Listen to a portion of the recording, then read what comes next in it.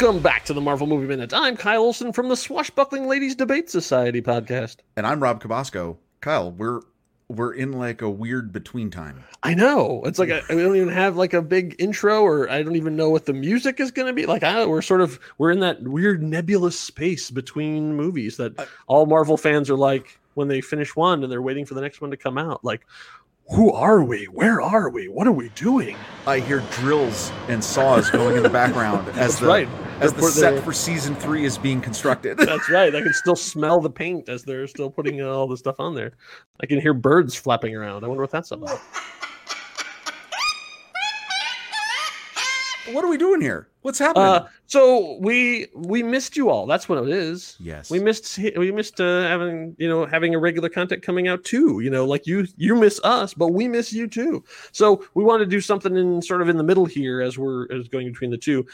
So what I kind of wanted to do is do a deep dive into sort of the comic lore itself to get you ready. So we're going to talk a little bit about stuff, but this is sort of like also a homework assignment. We're going to talk about the comics themselves, like a new reader's guide to Iron Man 2. Like here's all the pieces that were from the original comic books that are going to lead up to Iron Man 2. So if you wanted to be like super informed, because if you're like me, a geek, you love this stuff on a very, very deep level. And so you want to know every possible thing you can before you go into something like that. Also, it might be a way just to see like, what is Black Widow like when she first shows up? What is Whiplash like when he first shows up? Before we actually see the cinematic versions of them, you can go back and sometimes way back to their original comic roots and see how they originally were, as opposed to how they're going to appear in the film that we're going to be discussing in scrupulous detail in the near future. Consider this your comic primer to season 3. Exactly. So we're going to go through some of the comics in their first appearances. We're not going to do like full reviews and stuff too. It's more like, here's what it is, here's what it's like, and then go out and read it for yourself. Like we're not going to do a full description of every single thing that happens in there, because I don't want to rob you of the enjoyment of discovering these comics for yourself. So the first question, of course, has to be, well, how the heck am I going to read these things? I'm not a comic book collector. I've never been to a comic store in my life. What do I do? Well, then you're in the right spot, because I'm going to tell you. Let's start from, I would really like to read these things and I have no money. Great. You still can, because there's a wonderful thing that our friend Benjamin Franklin invented called the library. But it's pandemic times. I can't go to the library. Don't worry. We got you covered. There's a great service, several services, I should say, that are out there that can allow you to check out digital content from the luxury of your own home. So there's 2 different services that have this. There's one is called Hoopla and one is called Overdrive. Now I'm going to just use the terms interchangeably because I don't know which one of them will be at your local library, but because here in Greater Phoenix, we have one that is for like our county library uses one, and the Phoenix library uses a different one. So I sort of have to go back and forth between the 2 of them. But with your library card, you are entitled to this as well. So you can sign up for a Hoopla Overdrive account, and it is free. So the nice thing about this is it's just like checking out a book. It also goes into the record, in terms of like a comic book. So when you check it out, then they get a little ting that says like, oh, people are interested in this thing. Maybe we should get more of this thing for this library. And that helps everybody. You can sign up for this, and this will download onto any device you have. If you're looking at stuff on your computer, you can do it there. You can do it on your phone. You can do it on an iPad, a Galaxy Tab, not an Apple Watch. I don't know. Apple Watch, probably not. Probably not. Okay, those screens aren't big enough, quite enough. I don't think for the comic book panel. iPod Touch. That's right. I believe even Kindles, can do a lot of these. Some of them, yes. So wherever you are, that's where you can access these things. Now, if you're saying like, okay, that's nice and stuff, but I don't like borrowing things. I like to own things. And it's like, okay, so then the next tier up, then you can go to a little place called Comixology.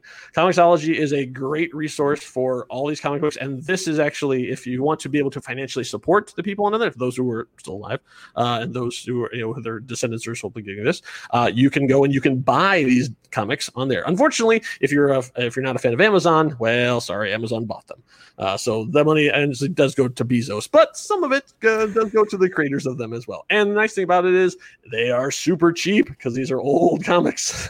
You can go to Comixology, you can look up any of these things and you can buy them. And when I say you can buy them, I'm not talking $5, $10, $15. I'm talking like $1.50. I mean, like very reasonable. Comics are super cheap because they're just individual issues, and you'll get 22 pages of classic comic. And you can zoom, you can scroll in, you can screenshot, you can it is your comic. You can do whatever you want. Now, for those of you who like a physical version of this, then obviously those are still out there. Comic stores are still there. Give them your love. They need the support right now too because they've been hit pretty hard by all the stuff that's been going on here in the wide weird world. So you can go and buy these comics, but I sort of have moved away from physical comics just because I don't have that much space in my house. So I'm in the digital space. But hey, if you want to go get these, great. Give them your love. Give them your support.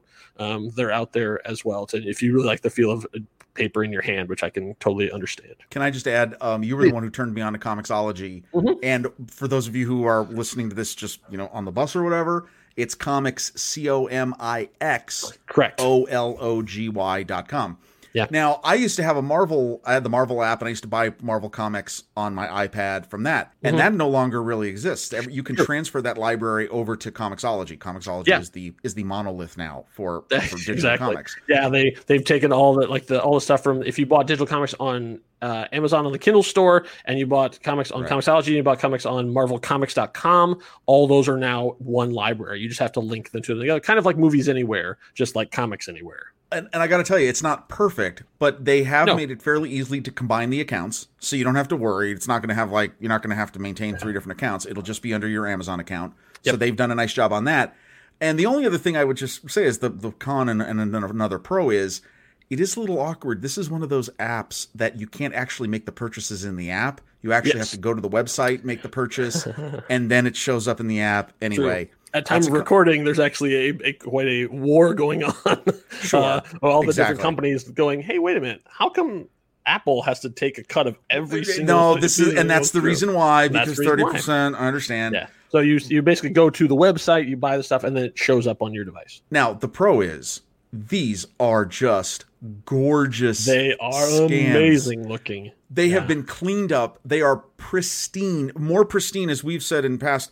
More pristine than if you had bought this issue in 1955 right off the newsstand.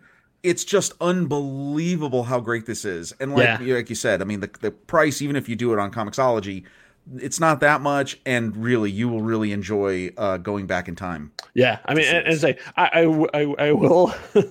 We'll get into some more details as we talk about the individual. I will tell you that mores have changed. Society is more evolved than it was in fiction, so I will not. In some ways, in other ways. I mean,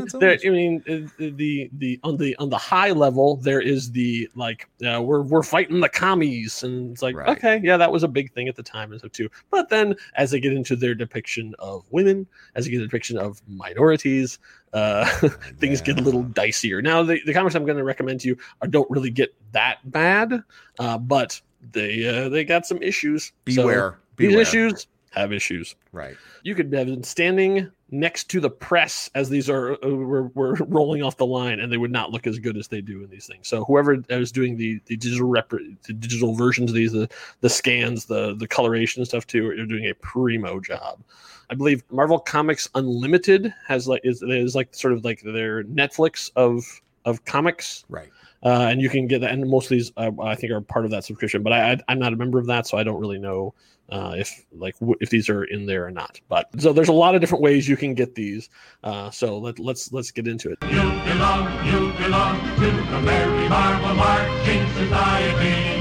March along. Well, the first one we're going to talk about is Tales of Suspense number 46. Back in the early times of Marvel Comics, they didn't really think of the characters as being able to support their own thing. Like you had Fantastic Four comics, you had Superman and Batman over at the Distinguished Competition, but Marvel Comics this is in the early 60s and stuff, was still making a name for itself. So even Spider-Man didn't have a Spider-Man comic. They were all part of something else, because you'd sort of like be checking in on what was going on in the universe, because there's different stories going on. So the first appearance we're going to talk about here is Tales of Suspense number 46. And so inside this, there are a couple different stories. Iron Man faces the Crimson Dynamo. And the cool thing about this is that this was actually written by Mr. Stan Lee himself. Yeah. And penciled and inked by Don Heck, another one of the greats from that time period. Like so, if you know like the 9 Old Men from Disney times, these are like some of the 9 Old Men from the Marvel Comics time. So, but you're asking yourself, if this is Iron Man faces the Crimson Dynamo, why are we talking about this in there? Because Crimson Dynamo is not in the movie. Well, yes and no. Now, like I said, we're not doing a deep dive onto this because I don't want to give away a lot of stuff we're going to be talking about when we get back to the actual Marvel Movie Minute. Let's say a lot of the plot of the Crimson Dynamo and where he comes from and his thing are very, very similar to what we're going to see with Ivan Vanko. For instance, when you first meet him, you live in the private laboratory of Professor Vanko. That's a familiar name. Yeah, because they took that name and they gave it to somebody else in the movie coming up. So they took basically roughly the story of the Crimson Dynamo and they gave it to Whiplash for the movie. Right. So a lot of obviously it's very 1960s, you know, Tony Stark is still in the gold armor. I mean, it's very much of like the evil Ruskies are out to steal our stuff. And the Crimson Dynamo is the Russian Iron Man. Right. And if you've seen, and I'll tell you this, like I read this for the first time, you gave me the list in advance. I downloaded all these and read all of them. Okay. A couple things I forgot about, like, okay, this age of Iron Man, he's all, like you said, all gold. Yep. And he's got kind of like a mini skirt. Because that's just the way that the character is drawn.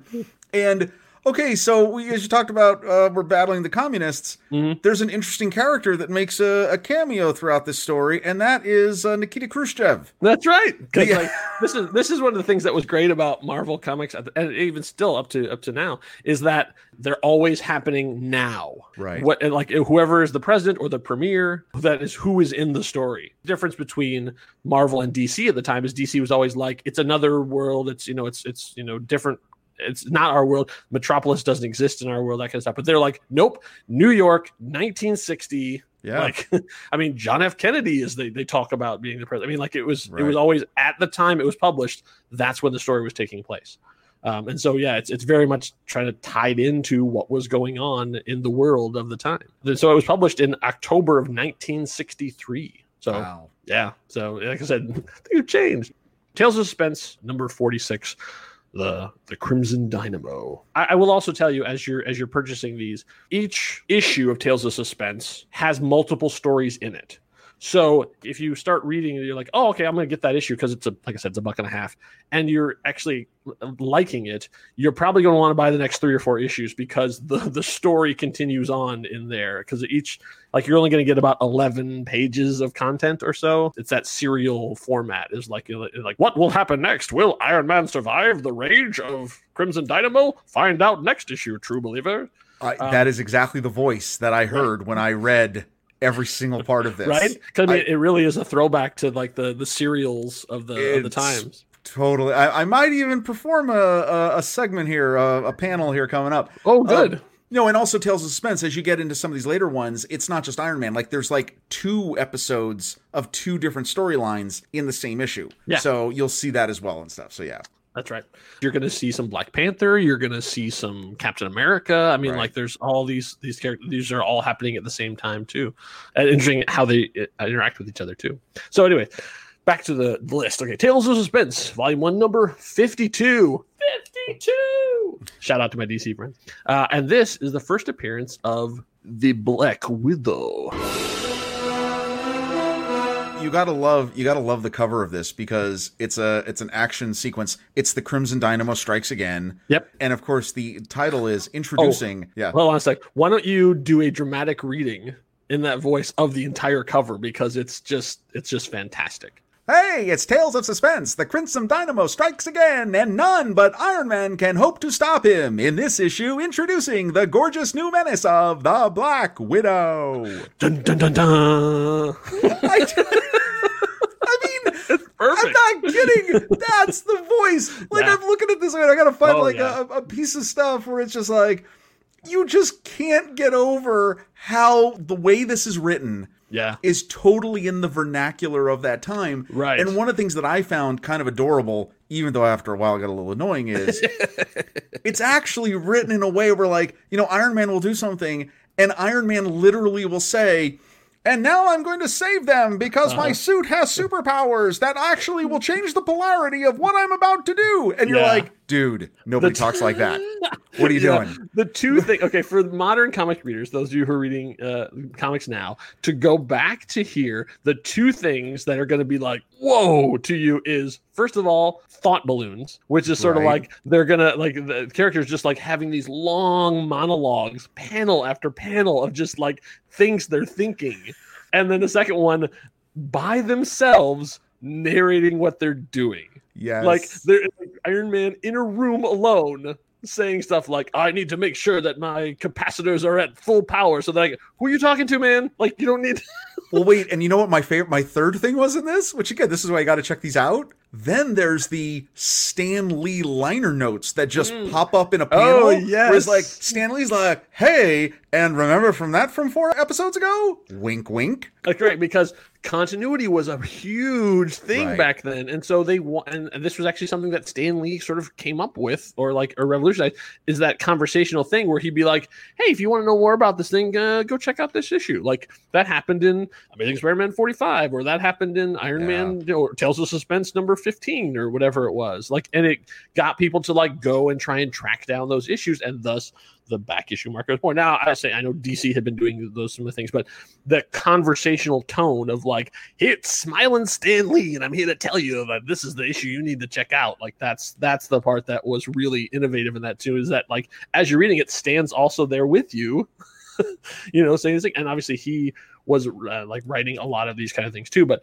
even just going back through, the art on some of these things is so dynamic. Like even as much as it like the sort of can be a little hokey, there's so much of this stuff was about power, like literally power. Like Iron Man's suit gets depowered all the time in these comics. Like, oh no, I'm out of power, and literally he has to plug himself in. Like he carries an extension cord with him. And there's one episode, there's one moment where he's like, hey, as I'm locked into this car, it's fortunate that I have this extension cord that I carry with me all the time. Also fortunate that there's a cigarette lighter in the back seat. Let me plug myself in. That's right. There's one, he gets captured and then left away, and in one of the shows reading, and he manages to plug into the light socket. Like he takes out the bulb, and it was like, ooh, I almost, because the other thing is that, about this is that Tony Stark at the time, it wasn't just the arc reactor. He had to have a whole metal chest plate.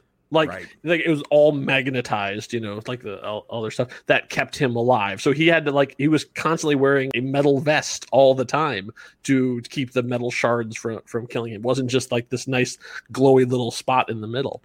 And also secret identities. Like the Tony Stark is constantly dealing like, oh, I'm not Iron Man. He works for me. He's my Iron bodyguard. Man's his bodyguard, right? Yeah, right. like so nobody knows like who it actually is. So.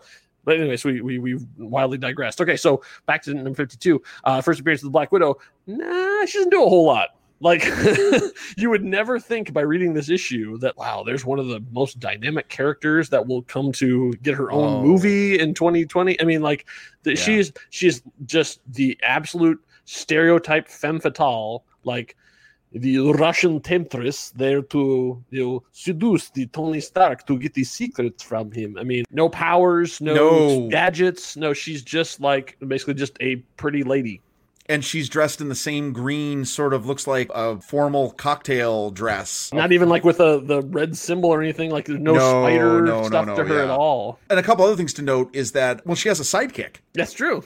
So that's totally interesting. Who's basically just he's kind of like their version of Bane. I mean, he's just a muscle. Now, another thing to notice, we talked about Iron Man from this one. Already by 52, Iron Man's suit had become now the two-color red and gold that we're normally used to seeing and stuff, with obviously some changes again from this period. Yeah, I mean, that's the thing that's interesting about like Superman, like had his look and very, very small changes. Batman, I guess, the same kind of way, but like Iron Man, constantly changing. Yeah. Like the one of the consistent things of Iron Man is that he's different every single time, and we're going to see that in the MCU too, because obviously we saw his first 3 suits in Iron Man 1, and there'll be more suits here in Iron Man 2, and on and on and on and on and on. So yeah, one of the things that was interesting is that every time sort of a new artist would take over, they wanted to do their redesign of the armor, which was not common in comics, because Captain America basically looks like Captain America. Like, right. Even like, you look at the Captain America comic from now, and you look at a Captain America comic from his debut, not that much different. I mean, he's had some stuff over the years where he's disappeared and he's changed his stuff, but that, like Fantastic Four, there's a Spider-Man, there's like certain suits that just stay, and Iron Man is not one of the ones that just stay consistent. Oh yes, now it's time to talk about Whiplash. So we get to Tales of Suspense number 97. Yeah, so this is an interesting one. Now we've moved into 1968. Stanley is still writing more, but now Gene Colan is penciling it. Gene Colan is one of my all-time favorite Golden Age. He just passed away a couple of years ago, and it was a big loss to all of us because he was drawing right up until the end. His work is just amazing. Like, if you go and just Google his stuff, you look at some of the comic panels, you're like, okay, but like if you see before they put the inks and the colors and stuff on there, like his actual just line drawings are so intricate and gorgeous. Yeah, it was something. So, what was your impression when you first met Whiplash? You were expecting big Russian guy with tattoos and stuff too, and that's not exactly what this Whiplash is like. No, this Whiplash is just a large dude, and he's like the third member of the Wonder Twins. Wonder Twin powers activate! With a whip, dude. Like, what is that? Let me tell you. This is one of those examples of the MCU version is far, I mean, really, honestly, is far more developed and makes more sense than this. Yeah, because there's a couple things that are different. First of all, I mean, obviously, it's comic book, so he has a full costume. Can you describe like what his costume looks like, as we're used to seeing Iron Man 2, Mickey Rourke and like the tats with the thing, or even like the big suit at the end of the movie? What does this Whiplash look like? Oh no, like I said, Wonder Twins, he's wearing purple tights, like from neck to toe, with actually a cowl, just a simple cowl over it, and then he's got orange boots, an orange cape, orange gloves, an orange cummerbund with a with a back skirt, and a nice big coif of red hair sticking out of the top of his cowl. and also not Russian. No. He is Italian American, and he works for the mob. Yeah, what? Because he's got a boss. That's the big. There's not a big. There's no reveal in this issue. That's right. His boss is the leader of the Maggia. Maggia was the mafia. Leave the gun. Take the cannoli. Of the Marvel Universe, and they didn't want to do mafia because they lived in New York too. They didn't want to make anybody angry, so they invented the Maggia. That's how I pronounce it. I don't know if that's how people pronounce it, because it's mostly written. And so that was their version of the mob, and they were led by the Big M. Oh, Stan Lee. That's amazing. Yeah, and so Whiplash is just a schmo. Like he's just like an enforcer. He's just a guy. Like, if you decide to get this, and I highly recommend it, because it actually is it's a pretty good issue. Like, it's very entertaining. This and the next two, yes, absolutely. And, like, Iron Man is on his back the whole. I mean, like, he is really like struggling through this whole thing. Like, he's really having a hard time with this too. But Whiplash doesn't do anything in this issue. Like, he shows up and it's like, there's Whiplash, and yes, he has a whip. That's pretty much it. He doesn't actually fight Iron Man until the next issue. So make sure you pick up 98 and probably 99, because the fight continues on. He really is just a mob enforcer. So the one thing to add to on this is now, when you look at the images of this this mysterious character, it's in the shadows. You kind of can tell that he's not human, or at least doesn't appear to be human. So I thought that was interesting. And the other big thing, foreshadowing a later movie in the MCU, we are meeting a member of the Stark family of a name that will become familiar to fans of the MCU, which is his cousin, right? Yep, his cousin. He has sort of like I kind of got a Jimmy Olsen vibe from this. He sort of has like this sort of like schlubby, ne'er-do-well, always trying to get rich quick kind of guy that he has to end up bailing out from the situation. And his name is Morgan Stark. So we know that the names have been, again, like, you know, a lot of inspiration, obviously, for the latter part of the MCU comes from these.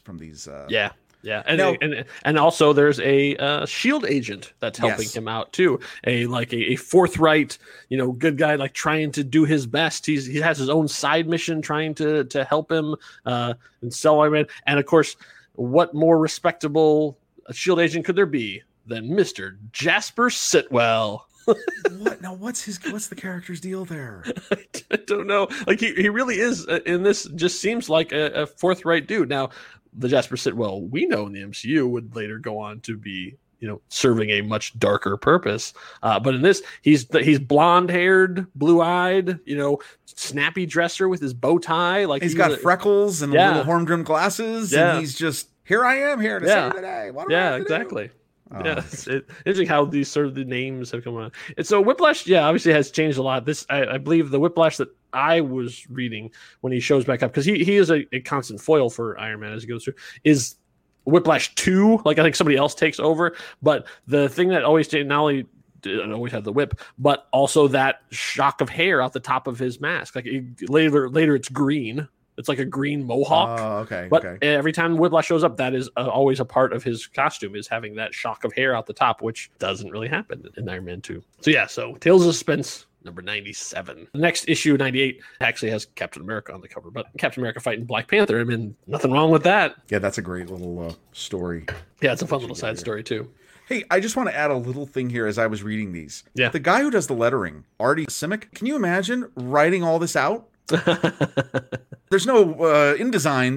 There's no illustrator. Like, you're writing all this out. And also, when they're drawing, a lot of times they're having, like, the artists have to draw the word bubbles too. I mean, like, it used to be that you would put them on later, but back at this time they had to, like, because when you're designing the look, that you have the page in front of you as an artist, you have to have the characters doing something dynamic and know that you're going to have huge space and you're covered up with them talking. Because I mean, obviously back in this time they were very chatty. Yeah. Oh yeah. Because I mean, and like there's word bubbles, there's sound effects, there's dialogue, and then there's also like the little Stan Lee aside. And we see a cameo of not necessarily a character, but a vehicle, which I was surprised to see. The helicarrier. Right. The Shield helicarrier. Yeah, all the way back from then. Obviously, very different design than what we're used to, but very clearly that's what it is. And a different Nick Fury. That's right. A much whiter Nick Fury, because the Nick Fury from the comics is a white dude. A cross between Jacques Cousteau and Johnny Quest. The characters in there with the big, like, he's got like a turtleneck, like a big bushy turtleneck sweater on, and just I just kind of got a vibe of that. I don't know why that's crazy pull, but I actually I would say he's very James Bond influenced.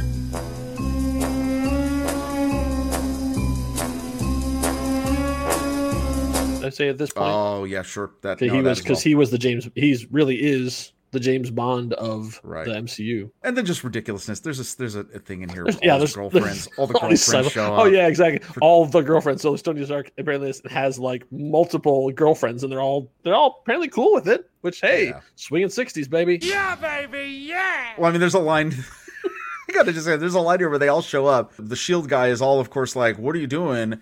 And we happen to be his girlfriends. And he's like, "All of you?" And the one girl's like, "Of course not." And then another one adds in, "Most of the others couldn't come." And you're like, good God. Jeez. And then who's the mystery? There is the mystery girl who they allude to, but then this doesn't get resolved. Is there a story? I don't know. Tony Stark has had a lot of girlfriends over the course of time. So I honestly do not know where this goes, because they come and go throughout the course of the issue. So yeah, I don't know. So they have their fight, and then this storyline wraps up in issue 99. Yep. At the mercy of the Magia. I want to say it's Magia. Magia? I don't know. It's like I say, I've seen it written 1,000 times, but I've never heard it spoken out loud. So I'm just taking a shot. Okay, so really funny thing I did notice in this, though, when I was reading these. Yeah. Did you notice the Iron Man suit changes during the course of this story?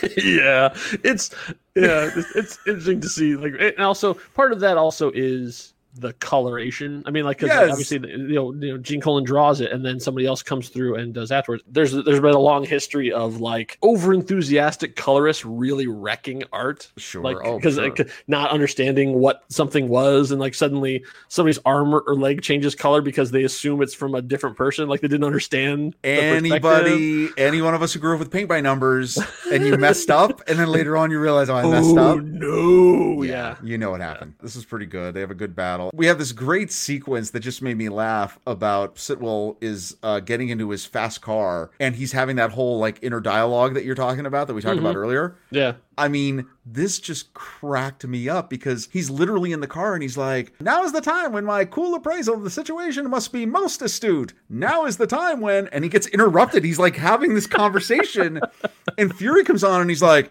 yeah, now's the time when you better answer the communication Sitwell. Like, I think we take this for granted when you think about the transformation that these storylines take in the movie. Yeah. Because of great acting, because of great storytelling, you get to tell all those things without saying a word. So I think that's all. So as we're going through, I realized I had also pulled out a couple of things too. This is what I love about Stan Lee. So there is a B roll of Morgan Stark. There's a B plot all the way through. Oh, so right. and Jasper Sitwell too. So Jasper, they're having their own sort of side adventure almost as it's going through. So there's like multiple pages of this, and they're not superheroes. They're not doing anything. They're basically just like playing poker and infiltrating this group or whatever. So there's a big yellow balloon that pops up in the middle of the thing and pointed down. It says, "But now, before you decide this is a tryout issue of Super Sitwell Comics, let's cut back to very person Jasper's hoping to find, and to an enraged Whiplash recovering from the fallen Iron Man's repulsor ray blast."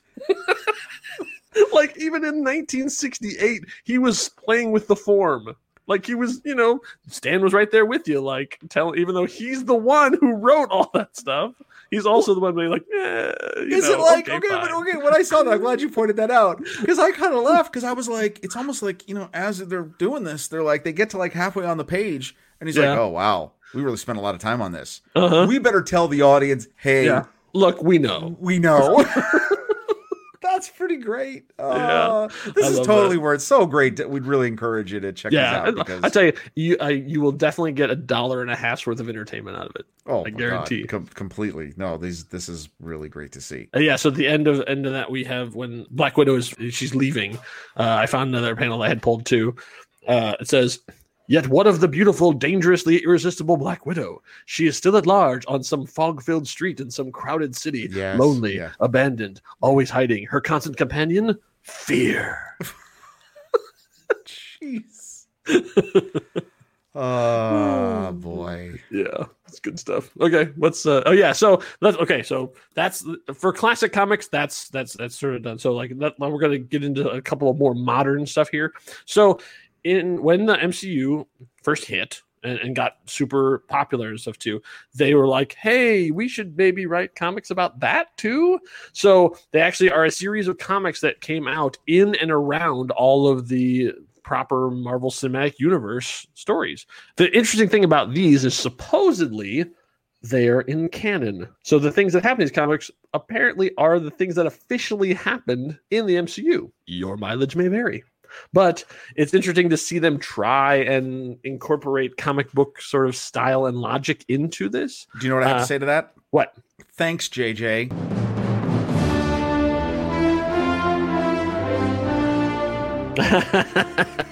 Because right? I think this became a thing when JJ started doing when he rebooted Star Trek. And they had the whole countdown and there was a whole bunch of comics that were absolutely in canon, and they were to tell you to set up the movie. That's the vibe I got when I read these.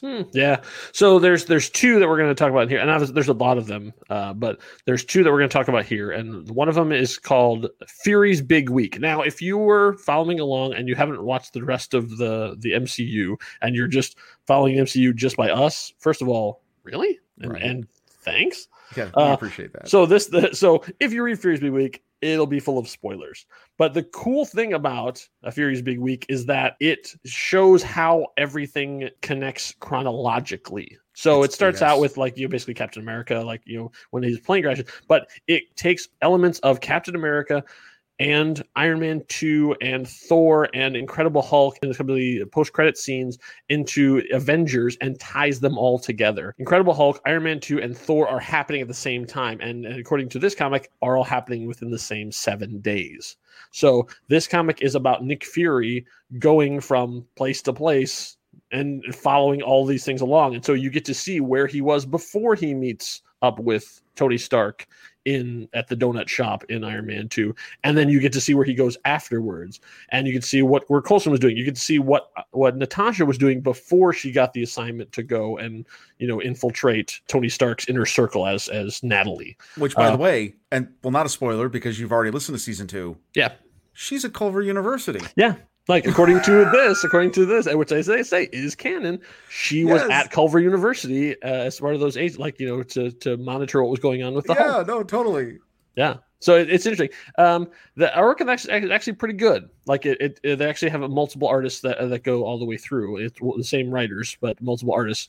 And so it's fun. Like, I mean, obviously, if like you say, there potentially are spoilers, sure, for if you haven't seen all the other MCU, if you haven't watched the Avengers and stuff yet. But it's a fun way of seeing it from their perspective, and you can tell sometimes they're better at getting the likenesses of the famous people better than others. But Christopher Yost is actually a serious talent. He actually worked on the animated series. He worked on X-Men Evolution and a bunch of other of the animated series before he made his big mark in comics. So he's got some creds behind him. I did get a little bit of the video game vibe out of this in terms of likenesses. They're a little. Yeah. It's off. I mean, slightly off. Yeah, exactly. And because there are multiple artists through the thing too, like you suddenly turn the page and it's like, whoa, hold on, who's that? Like it's like, oh, that's that. This is and this artist's interpretation of Natasha Romanoff stuff. So that's a lot of fun. And then the one that's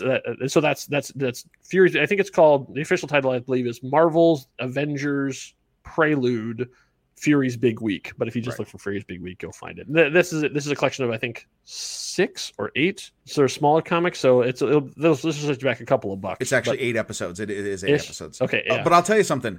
It's worth it because I enjoyed this. Again, I had not read this before. Yeah, I loved all the little things that it filled in. Mm-hmm. Like, how did this person get here at the beginning of this movie? Again, this is all kind of like up until the Avengers, the first Avengers movie, which is what it leads into. And you just really enjoy it. Like, it does. It answers a lot of questions. By the way, for those of you who are fans of season 2, the Abomination is in it, and he is green. Might I just add? So, and it is just. Oh, and it's funny. The I think what you really get at this, if you're a Black Widow fan, this makes Black Widow into a truly Forrest Gump character. For the first phase of the MCU. That's right. Yeah, she's was everywhere. Like, it's really actually kind of funny. And changes her hairstyle and pretty much every time you see her. Oh, yeah. And if you have listened to us talk about General Ross, definitely provides more understanding of General Ross. Yeah, and how it ties in with S.H.I.E.L.D. and all that stuff. So, yeah, that's a fun read. Yeah, because apparently, like, she was the one that found Stearns afterwards after his accident. And, right. Yeah. So definitely check that that's out. A good one. And then I think next in this sort of series is they actually did a Prelude comic that was supposed to be in canon, right, leading you up to the events of Iron Man 2. So essentially what this episode is doing, getting you ready for Iron Man 2. Right. And so that was called Iron Man 2 Public Identity. And the cool thing about this is it was written by 2 guys, Joe Casey, who is a serious comic talent who has written thousands of issues of stuff, and Justin Theroux. Now that name will be important to you because he is the screenwriter of Iron Man 2, the sole credited screenwriter of Iron Man 2. So the 2 of them together wrote this Prelude. Now, I would say this comic is more interesting than good. So I would agree. There are 3 issues of this because I believe this had to be written and drawn before the movie was done. The likenesses are wildly inaccurate. Oh yeah, totally. So it's sort of like it's bridging the gap between Iron Man and Iron Man 2 about what happened in the middle and sort of adding more action and adventure. And we see Jarvis is actually a person, I believe, they go there because they do a flashback to Howard. We see General Ross. I mean, like there's Coulson's in it. I mean, like it's all the sort of the elements, and yeah, it's an interesting read. Like I say, I wouldn't put in and go like, oh man, this was so fantastic. I loved it. It's like it was a comic that happened, and people got paid to write it. Now it's okay. It is. Again, because I like this movie so much, it made me happy because I was like, oh, I can kind of see now what some of the motivations are of like Rhodey. You'll understand more about his Iron Man and Tony's sort of standoffishness with the Senator, who will appear and we'll talk about in Iron Man 2. Yeah, that is explained, obviously, given a lot more understanding of what's going on in that relationship and why there's animosity. Yeah, and Justin Hammer looks nothing like Sam Rockwell. No, totally not. Multiple times you have to look, and Don Cheadle and does not look like Don Cheadle. Yeah, I mean, so at this point, I don't know if they were even allowed to, because there's a whole weird likeness rights thing. They just had to be like, he's Tony Stark, so just put a guy and then put a mustache and goatee on him, and now he's Tony Stark. Right. Yeah, I don't know, but it's like I said, it's interesting in terms of like if you really want to see like the whole story. But I say I would much rather you if you have a limited budget, go back in some of the classic ones and buy some more of those. You'll enjoy yourself as you're talking in your 1950s radio announcer voice. Yeah, exactly. Hey, true believers. So then, obviously, the last one that we're going to talk about for this is probably the one that's the most directly relevant to the movie, and that is, of course, Iron Man: Demon in a Bottle. So Demon in a Bottle was a story arc that went over, I think it's 8 issues. Yeah, published, let's say from issue 120 to 128. This was published in 1979. So obviously now we're into Iron Man is fully on in his own comic, and I've actually had already by this point had 120 issues. So that's one a month. So he'd been going for quite a while by this point.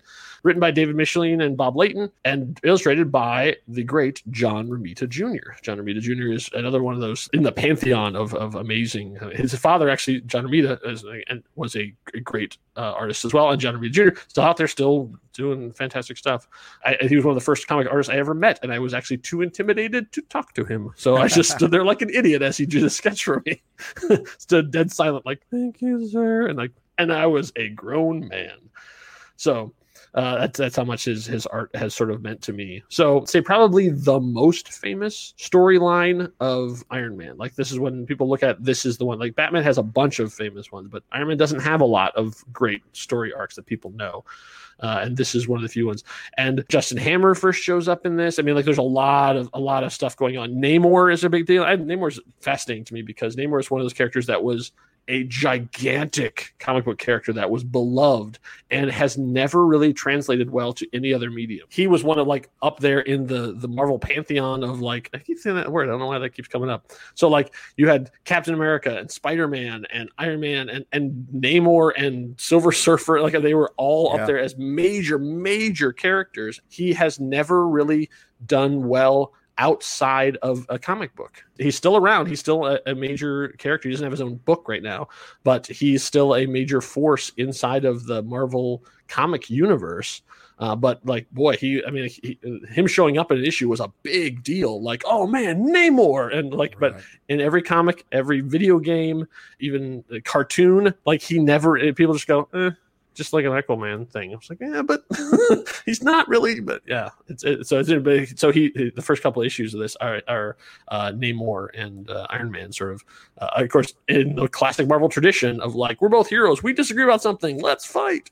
What it comes down to in Demon Bottle is about basically Tony Stark's alcoholism. And in 1979, in a comic book, this was a big deal. Like they just didn't really talk about this kind of stuff. So Tony, like his armor is sort of taken over by Hammer through various machinations, and the armor, quote unquote, ends up killing someone, and then he's blamed for it. He goes into a downward spiral of this and ends up, basically crawling into the bottle and really loses himself in, getting drunk all the time, and then drunk and in charge of the armor. And like, it really gets to a dark place before he sort of finds that hero within and then brings himself back out and then is able to sort of get himself back to be the hero that he needs to be. And from that point, he was an alcoholic all the way through. I mean, like they had, that is something that has stayed with the character. Like he has been in recovery ever since, which is kind of impressive for a comic book to be covering over. And Whiplash actually shows up in the course of these things as well, still wearing his purple and orange ensemble. I will warn you, for those of you who are of more sensitive nature, they reboot his origin in this. They, instead of, it used to be that he was like his stuff had happened during, I think it was Korea when the character first created. That was like where he had the accident stuff too. This comic moves it to Vietnam. Right. And their depiction of the evil Vietnamese is not the most enlightened. No. Just so you know, like, I'm not defending that. I'm just saying be aware of it as you're getting into it. But what do you want to say? And I was going to say is, you know, considering where this is, late 70s, right? I mean, some of the stuff is not certainly as sensitive as our current sensibilities are. So, you know, obviously keep that in mind. But also the dealing with like the alcoholism, you know, that is, if you were a child of the 70s and early 80s, those would always be dealt with even in sitcoms. Mm-hmm. You know, there was a whole run of about 4 or 5 years in American television where you were dealing with real serious issues in the middle of like Different Strokes and Facts of Life. And so even Happy Days, right? Like you'd have all of that. So I think the comic industry, as you said, I mean, I think that was part of that. That was part of something that was just in the vernacular of our culture at the time. Yeah. So you had that. But interesting how I think knowing what I knew of the Iron Man character, I always wondered if you were going to deal with this in the MCU as you're in the infancy of this still, the third movie. How are you going to deal with that? I think it's interesting to see how they dealt with it, as we will talk about in season 3. Yeah. In that you don't want to go too far, because then really what do these movies now become about addiction in that way, right? And I don't know how you do that early on in this when you're trying to make this happen. But you're also dealing with much more serious topics. If we ever get to a season, who knows, on Ant-Man, you know, there would be more ridiculous things to talk about with Hank Pym. Yes. In that, and how he's been depicted in the comics and how that was changed for the better. Yes. But you don't want to just bury some of these real serious issues. I think when you look at the source material and you see how it's actually turned out, I think they did a really good job. Yeah, and this is one of the strengths of Stan Lee's legacy, is that he was not afraid to take on this, to acknowledge that these things existed, that the heroes had real problems. This is the whole hero with feet of clay thing, is that like they struggled with addiction, they struggled with real problems. And so Iron Man, like, as it was even back in our Road to Infinity days when I talked about Iron Man, the thing that was cool about Iron Man when he first showed up is he was a grown man. Like, that was not the normal thing. I mean, Batman had a thing happen to him when he was a child and sort of never grew past that. Right. Superman obviously came from a different, a world and stuff too. But like when Tony Stark becomes Iron Man, he is a adult, and that was like not a common thing. There's so many teen sidekicks and small kids and that like basically young people who would basically get power and then off they went. Like Captain America was a young, like by the time Steve Rogers became Captain America, he was 18 maybe. Right. I mean, I think he was even younger than that. I mean, like he was like essentially like a young person, but Tony Stark wasn't. Tony Stark had a full life by the time he got to be Iron Man, and that was a huge difference. And so this is a adult character dealing with an adult issue, but still in a comic book where a guy puts on an Iron Man and fights a villain named the Melter. I mean, so it was an interesting mix. So like I said, some of it hasn't aged incredibly well, but I still think it's worth it. And this is the closest we'll ever get to this because it's such a serious topic. Oh yeah, that the MCU is just not built for this kind of in-depth sort of like somebody made the joke about like we're never going to see the Iron Man version of Leaving Las Vegas. No, it's just not going to happen. Like it just that's not happening. Yeah, no. Yeah. Well, and then again, no.